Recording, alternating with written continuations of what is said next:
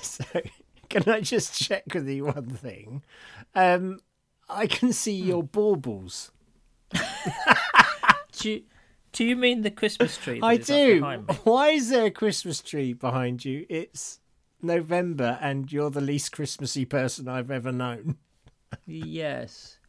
Well, by this strange quirk of fate, I wrote a book on Christmas. You did. Excellent book.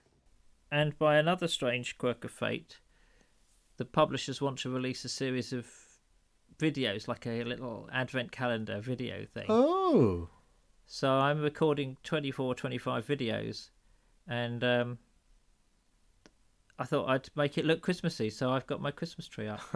Great. And are you going to be full of Christmas cheer in these videos? Not so much. And if our dear listeners would like to be a part of this, how would they do that? What, be a part of the videos? Well, not be a part of it, but actually watch them.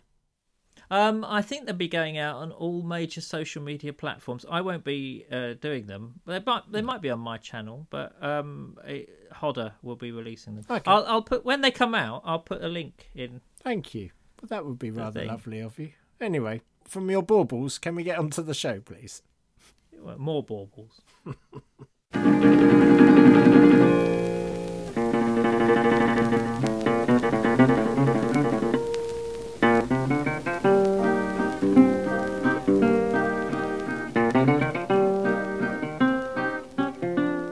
Welcome everybody to episode something, because I haven't got the running order open. Hold on. Honestly. No, because I've had a difficult thing and you haven't even updated it. And you have. I have updated it. Everything is ready. I have done my bit. All you have to do is print it out and read it. I don't print it out. I read it off one of my many iPads. Yeah. And no, because I've moved room again because I'm trying to find the best sound quality. So. Have you ever considered that the sound quality might not be the room? It might just be your voice. Are you saying my voice is a bit tinny? Very nasally. Yeah, okay. So anyway, I'm here now. Anyway, no. Oh, sorry. I'll get back to the intro then, shall I? Yes. Episode 179 of the Mid-Faith Crisis podcast. My name is Nick Page. There is Joe Davis. Yes, indeed.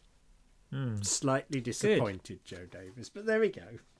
Why are you slightly disappointed? Because I go with to me? all the effort of doing this, and then you just sit there with your book surrounded by baubles and not paying attention. That's why. Anyway. Well, I think it's good, isn't it, that we've hit a week where you are, in fact, the more efficient of the two. I think that's nice. It's just, life is still full of surprises. Anyway, how are you? Yeah, I'm all right. Yeah, I just had my flu jab today. Oh, yeah. Have you not had that yet? Oh, that's well ahead. Well, no, that's why I had it today. I didn't decide to have several of them. No, we're not all frontline workers like you. We don't all get to jump to the front of the queue when it comes to being jabbed. Some of us have to serve by waiting. Yeah, but I thought you were old enough to be in that sort of category now. Well, I do get it free. We would be at the front of the queue. Yeah, no. Okay. So I had that, and it's very cold, isn't it? It's turned cold. Yeah, it's cold. Yeah. It's winter now. Freezing. But apart from that, I'm all right, really. I always think I don't mind winter. I don't mind it being cold. I don't mind it being not sunny. Oh, okay. Yeah, I'd rather it being sunny and warm. Well, I think yeah, that's where I'd really like that's to a perfect land. scenario. Well, I'd like to land this thing, you know. Yeah. But anyway, yeah. Apart from that, I'm okay. Got a free weekend, completely free weekend, because my dearly beloved is away. Oh, on a girly weekend. She's not leaving you a list of jobs. Well, no, but she'll probably text me some. I would have thought, but you know, I can always claim the phone was off. Excellent. Good for you.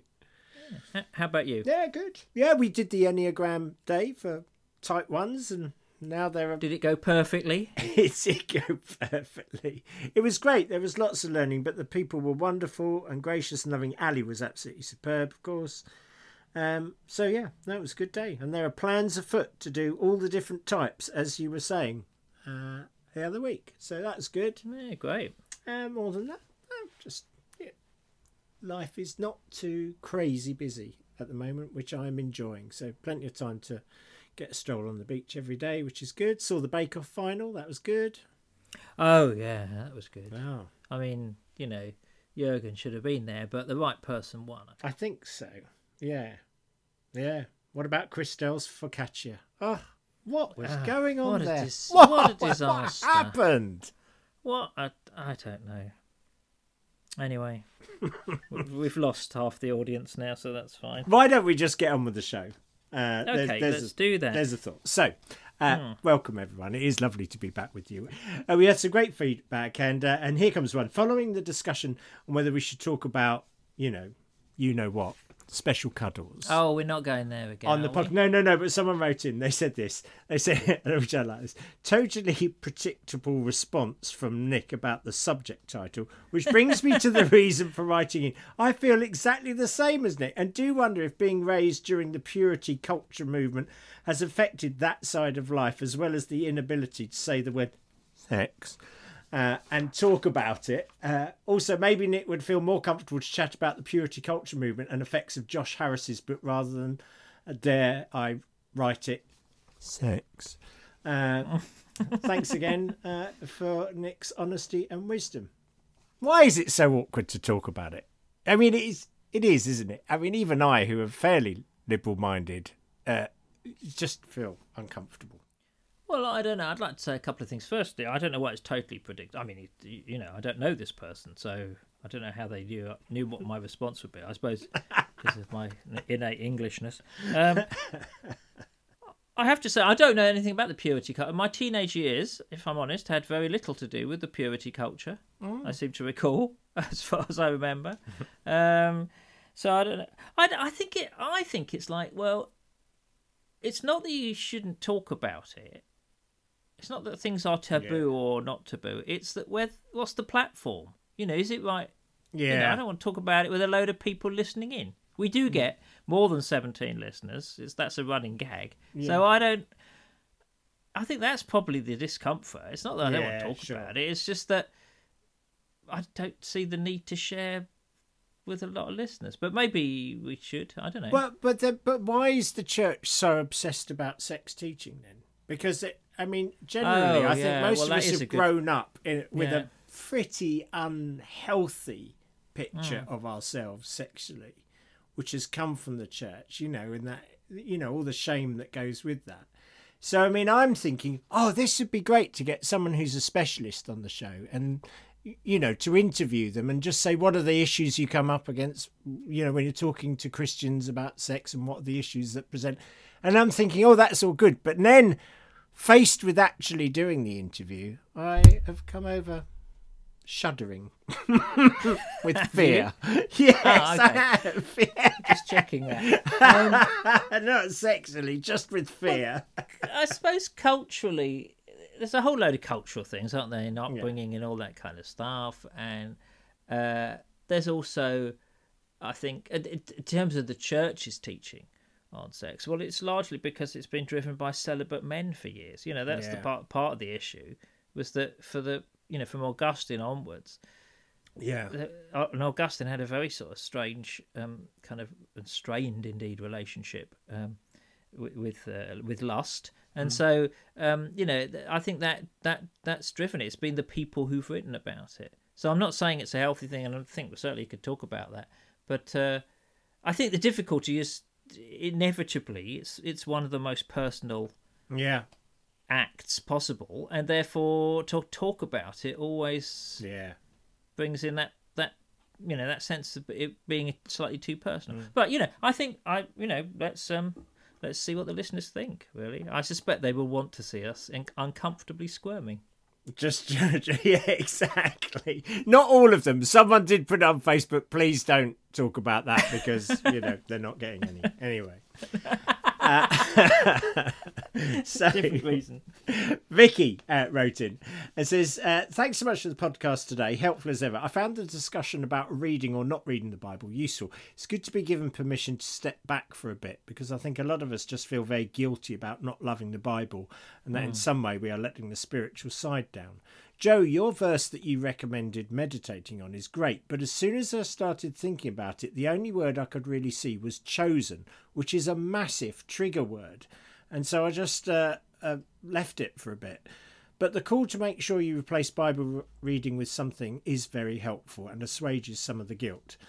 And then she says, second thing, about the podcast and regularity. You guys have such a bank of material now, and a lot of us haven't been listening from the beginning, and those of us who have probably forgotten what was said. How about we have a season of 1 week you do a nude podcast, and did I say nude podcast? Sorry. Here we go. You see what happens? I know. It's a Freudian slip. How about we have a season of 1 week you do a new podcast, and the alternative week you recommend a favourite golden oldie, maybe on a similar theme to what has been brought up in the real-time one. I think it could be really helpful to you and your listeners, some of whom are working really hard to catch up and some of whom aren't really sure which older episodes deal with which issues. And she goes on to suggest a top 10 fave interviews or link some together thematically. 5 conversations we've had about the Bible type of thing. Well, that's a great idea, but it falls down on one very important point, which is neither of us can remember what we've said. And this is so true. And the titles are so obscure and frankly silly. We'd have to go and listen to them all. I think someone else, funnily enough, someone said exactly this to me this morning. Said, you know, if you're going to take some time out, why don't you do what a lot of other podcasts do and just put a repeat on? Kind of thing. So I think it's worth thinking about. I mean, maybe people can, you know, recommend episodes that they've liked. I don't know. They might have a better memory about it than I have. I can barely remember what we talked about 2 weeks ago, let alone what was happening years ago. Frankly, I don't want to remember what we talked about 2 weeks ago because I imagine it was you abusing me in some way. Not at all, but there are some. Yeah, it's worth thinking about. I think it's a good suggestion, actually. Well, really thank you, suggestion. Vicky. We're shocked and amazed by that. Right, so John says this. He says, "Hi, Joe and Nick. Just been listening to your chat as you covered the tricky topic of whether we should keep going to church or not when it doesn't make sense anymore. He said some church cultures call these times backsliding, spoken in hushed tones of concern. Not a helpful term and one that implies something is wrong. Instead of this, why don't we turn this thing on its head? We should consider being on a break from church as a necessary part of following Jesus. It is normal to ask difficult questions, struggle with life and God. How about learning to recognise when a break might be helpful, give each other permission to take some time out, and crucially learn how to best support each other? We could give it a name. Oh, John is fine. He's taking a sabbatical from church. Sabbatical sounds a bit formal. What would you call it? I'd love to hear some irreverent ideas and maybe some reverent ones too. P.S. Love the quote about church is a verb, not a noun, because if we used it as a verb, then when we are supporting each other on sabbatical, then we continue to be doing church, so we haven't left church at all. Very good point. Cheers, John. Yes, I think that is a really good point. Yeah. Yeah. I mean, I don't know what to call it. It is true, isn't it? In sort of most relationships, you're going to have some space, aren't you? Yes, exactly. It's important. So you could. The problem is if you have a trial separation. Are you saying most relationships we need a break? Well, to be on a break, isn't this what got Ross and Rachel in trouble? I don't. Well, you've got a conscious uncoupling from church. But I think it is true that if people saw it as not backsliding, that would be very helpful. That would be helpful. I mean, we've talked about that term in the past, haven't we? And how we could be Olympic champions at it if it was an event. It does sound like something from the Winter Olympics, great, I often feel. I know. Backsliding champion, yeah. Yeah, indeed. But for me, like the last email said about trigger words, chosen. Presumably that person comes from a sort of elect kind of community. Yeah. But, yeah. Sabbatical is a trigger word. Is it? Why is sabbatical a trigger word? Because I've never had a sabbatical. You big loser. Why? Who decides who gets a sabbatical? Why have you had a sabbatical? Well, yes, one. in my whole life. I negotiated, and the church were very gracious to me, my last church, to allow me to do the Renovare course. So it wasn't 3 months off in a go. It was like, you can do 2 weeks here and 2 weeks there and a week there. Right, okay. So yeah, no, technically I did have one. But I don't understand. Why is it? Maybe I'm just being bitter here. I think you are. It's always a possibility. It's a really good point. Everyone needs a sabbatical. Why did the holy people get a sabbatical? Because their job's a lot more important than yours. Oh, fair enough. I mean, I'm convinced by there's a hierarchy in this world of very spiritual, very important jobs, and then very unspiritual, unimportant jobs. And I assume writer is right at the bottom of the second category. Well, I don't get... Most people don't get sabbaticals, do we? We don't get that. We don't get that chance. I mean, some people might, but it seems to be... It's always struck me as really odd that... Yeah. If you're a vicar or a minister or whatever, and so only in certain traditions, I guess, of the church, I'm not sure whether it's a universal thing, you get a sabbatical. Yeah. But the rest of the people who have to sit and listen to you week in, week out, they don't get a sabbatical, they deserve one more. I mean, I can't. I'm too annoyed about it, really. Well, I don't know. Was it to do that they were scantily paid? Right. Well, okay, so that's something I have heard. I don't know. Perhaps not. Or that they were expected to work like 6 days a week or something.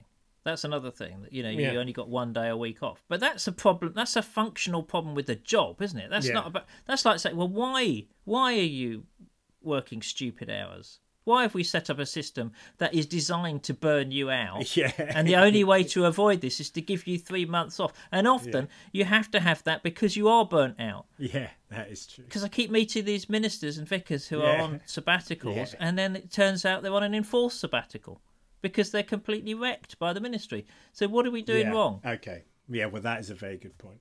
And more to the point, why haven't I got a sabbatical? When's my turn? Okay, all right. Do you need to go and lie down for a bit, or shall we move on?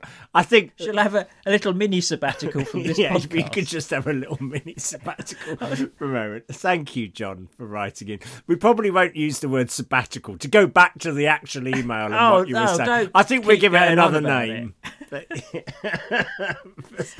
How about if every 7 minutes I take a minute off from this sabbatical? How about that? Well, that from would this be podcast. Great. Yeah, please do. Okay. So can I carry on? Or are you on a sabbatical? I'm on my minute off. Okay, so I'll just carry on then. Okay.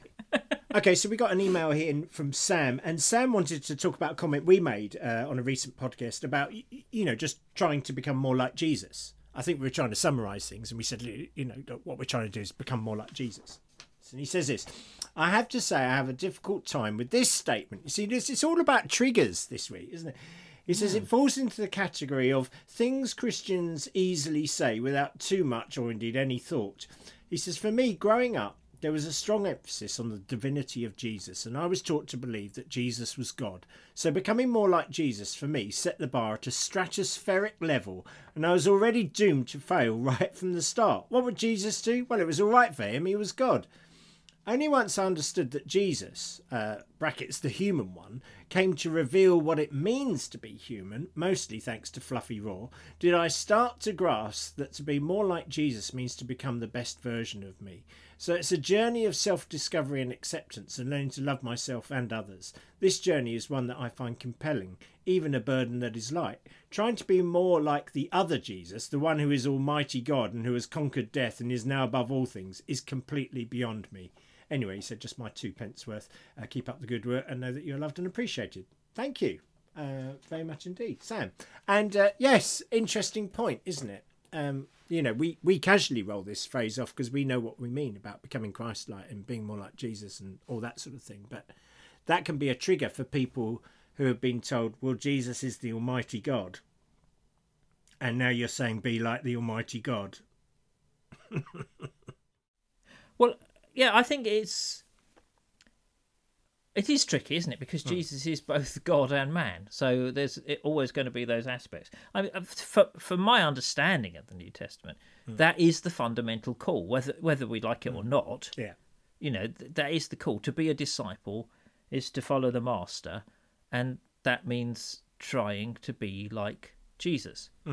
So I think it would be easy to look at Jesus and go, okay, well, you have, as Sam said, set the bar so high that I'm not even going to try. But for me, that's a little bit like saying, well, I'm never going to play the guitar because I'm not going to be as good as Clapton. Yeah, sure. You know, Yeah. You're probably not.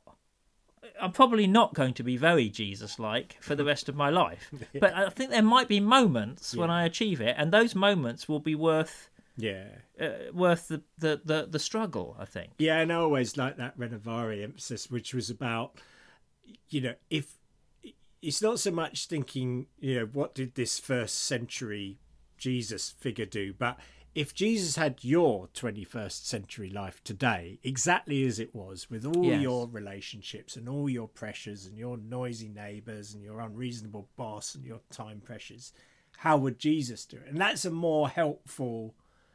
Because I think for some people it is, well, I don't want to try and be someone else. I want to try and be me. Yeah. So we are trying to be you. And we're trying to say, with Christ inside you, how does Christ live how will Christ live your best life? Now let's move into cooperation. I think that's very important. It's like, so there are two ends to the scale. There's the cosmic Jesus, if you like. And then there's the first century Palestinian Jew. Yeah. And neither of those... can we live? Yeah. I cannot live Jesus's life. No. Because I'm not in that culture, I'm not in that society, and it's very cold out.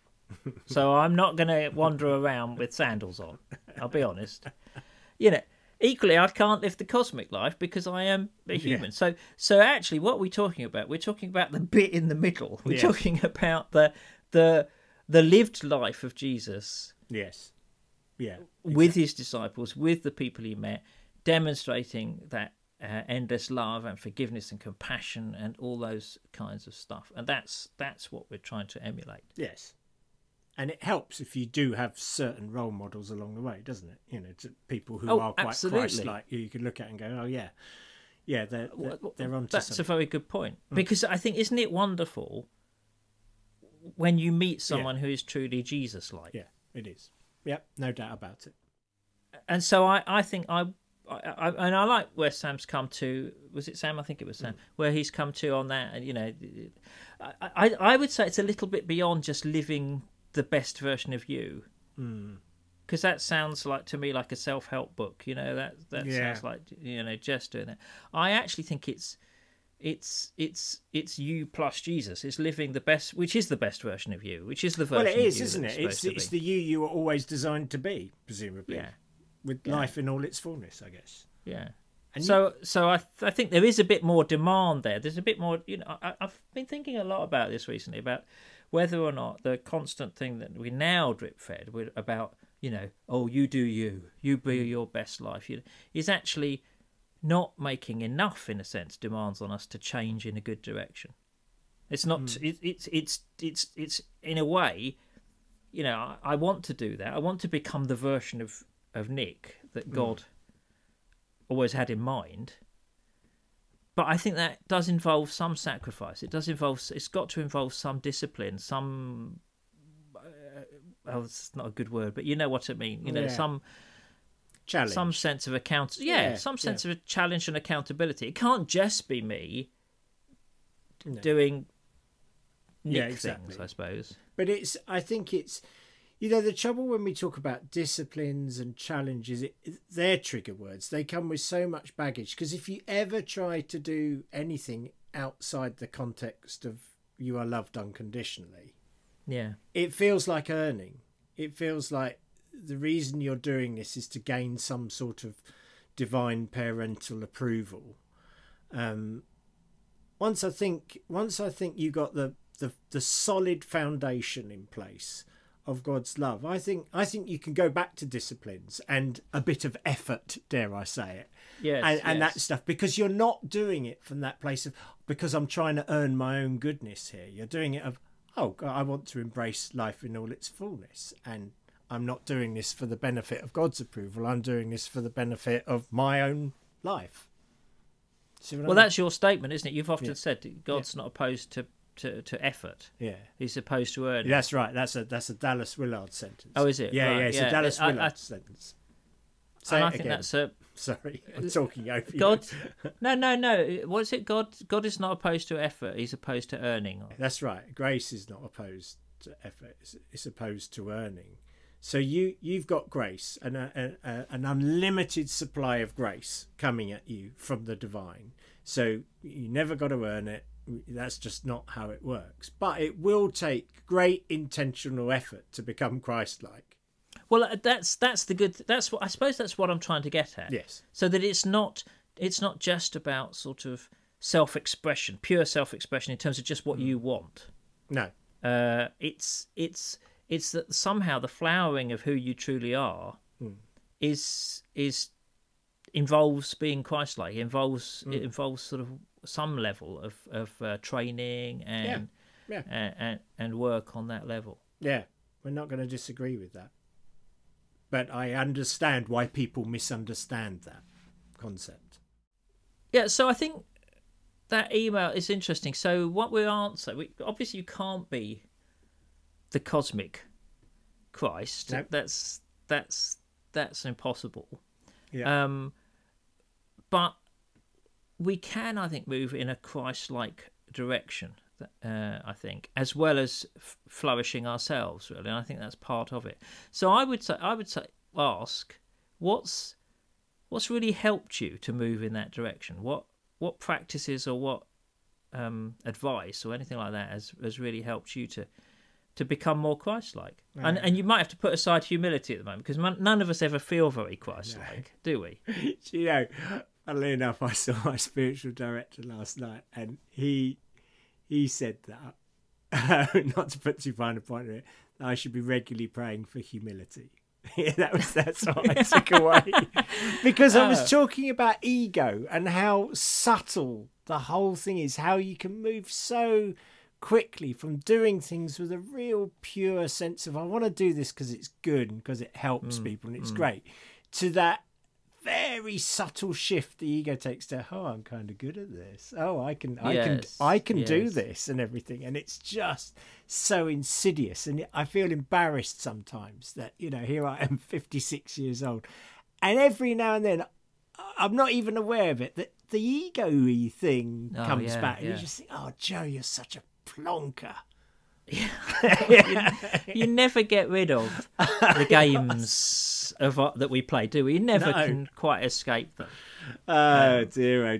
Anyway, but no, I love this. I mean, one of the things that I think, I don't know how this happened really. There were a number of events. I did eventually reach a point in my Christian life where I actually believed the divine loved me, and that changes everything.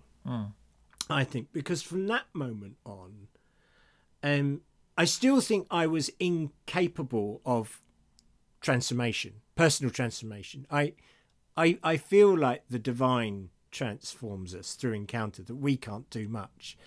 And so how I've always understood what we call spiritual disciplines, and I apologise for everyone for whom those are trigger words and, all the rest of it. What they do is they put us in a place where God can transform us. They, actually transform us in and of themselves. So for me, sort of, actively engaging with Sabbath and that slowing down.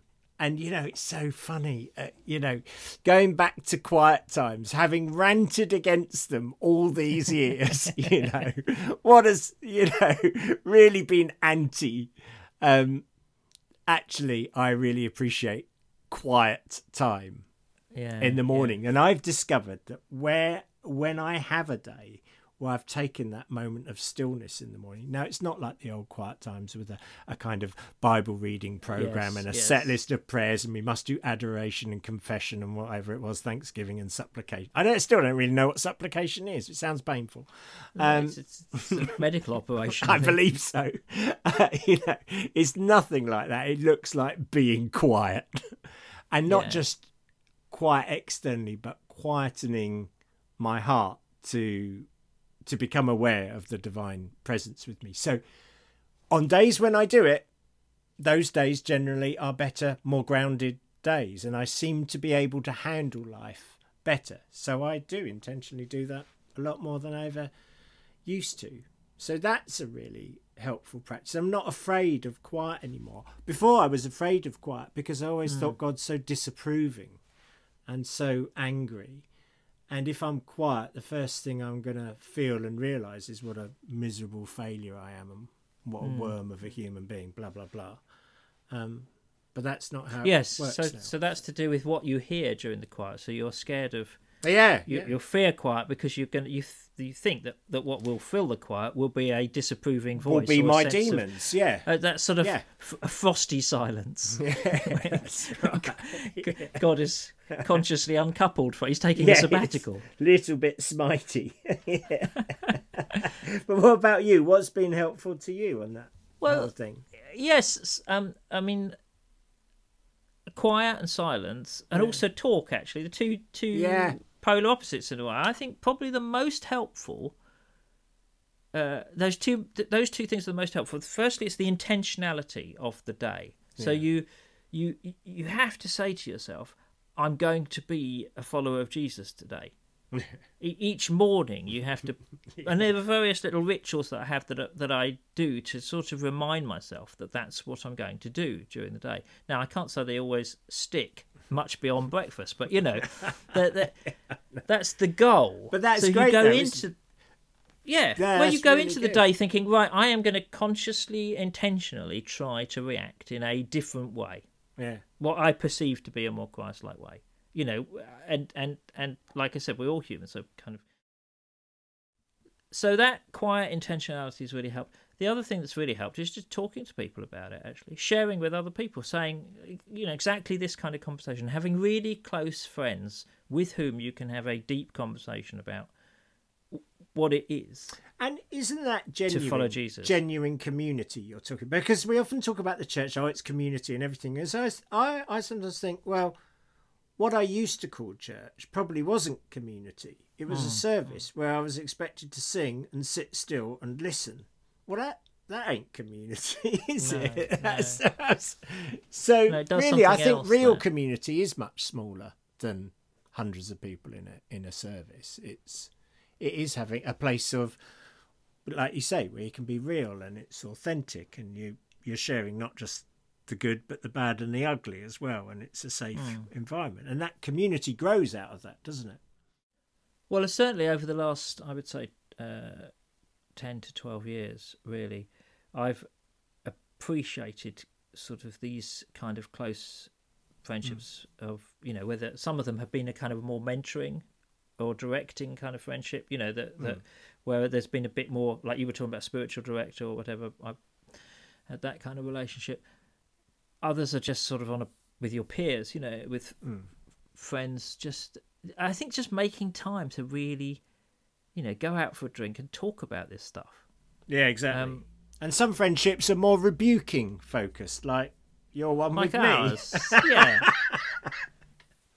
I think I'm polishing your gems. That's what I'm doing. Is that what it is? I'm helping you glitter. Well, I'd like to keep my gems to myself, thank you. Well, I'm sorry, you can't. Once I see them, I want to polish them. No, I think it's that ability to talk honestly about these things, to share with people who aren't going to judge you, aren't going to try and correct you, aren't going to try and sort of, stop you from backsliding or anything like that. I think those relationships are really important. I remember years ago when I wrote the book, The Shed book, Dark Night of the Shed. Oh, yeah. I wrote one of the problems, particularly in male culture, is that we have lots of mates but no real friends. There's lots of people out there who have lots of acquaintances or whatever you want to call them. Yeah. But no one who you can really be honest with. It's very hard to be.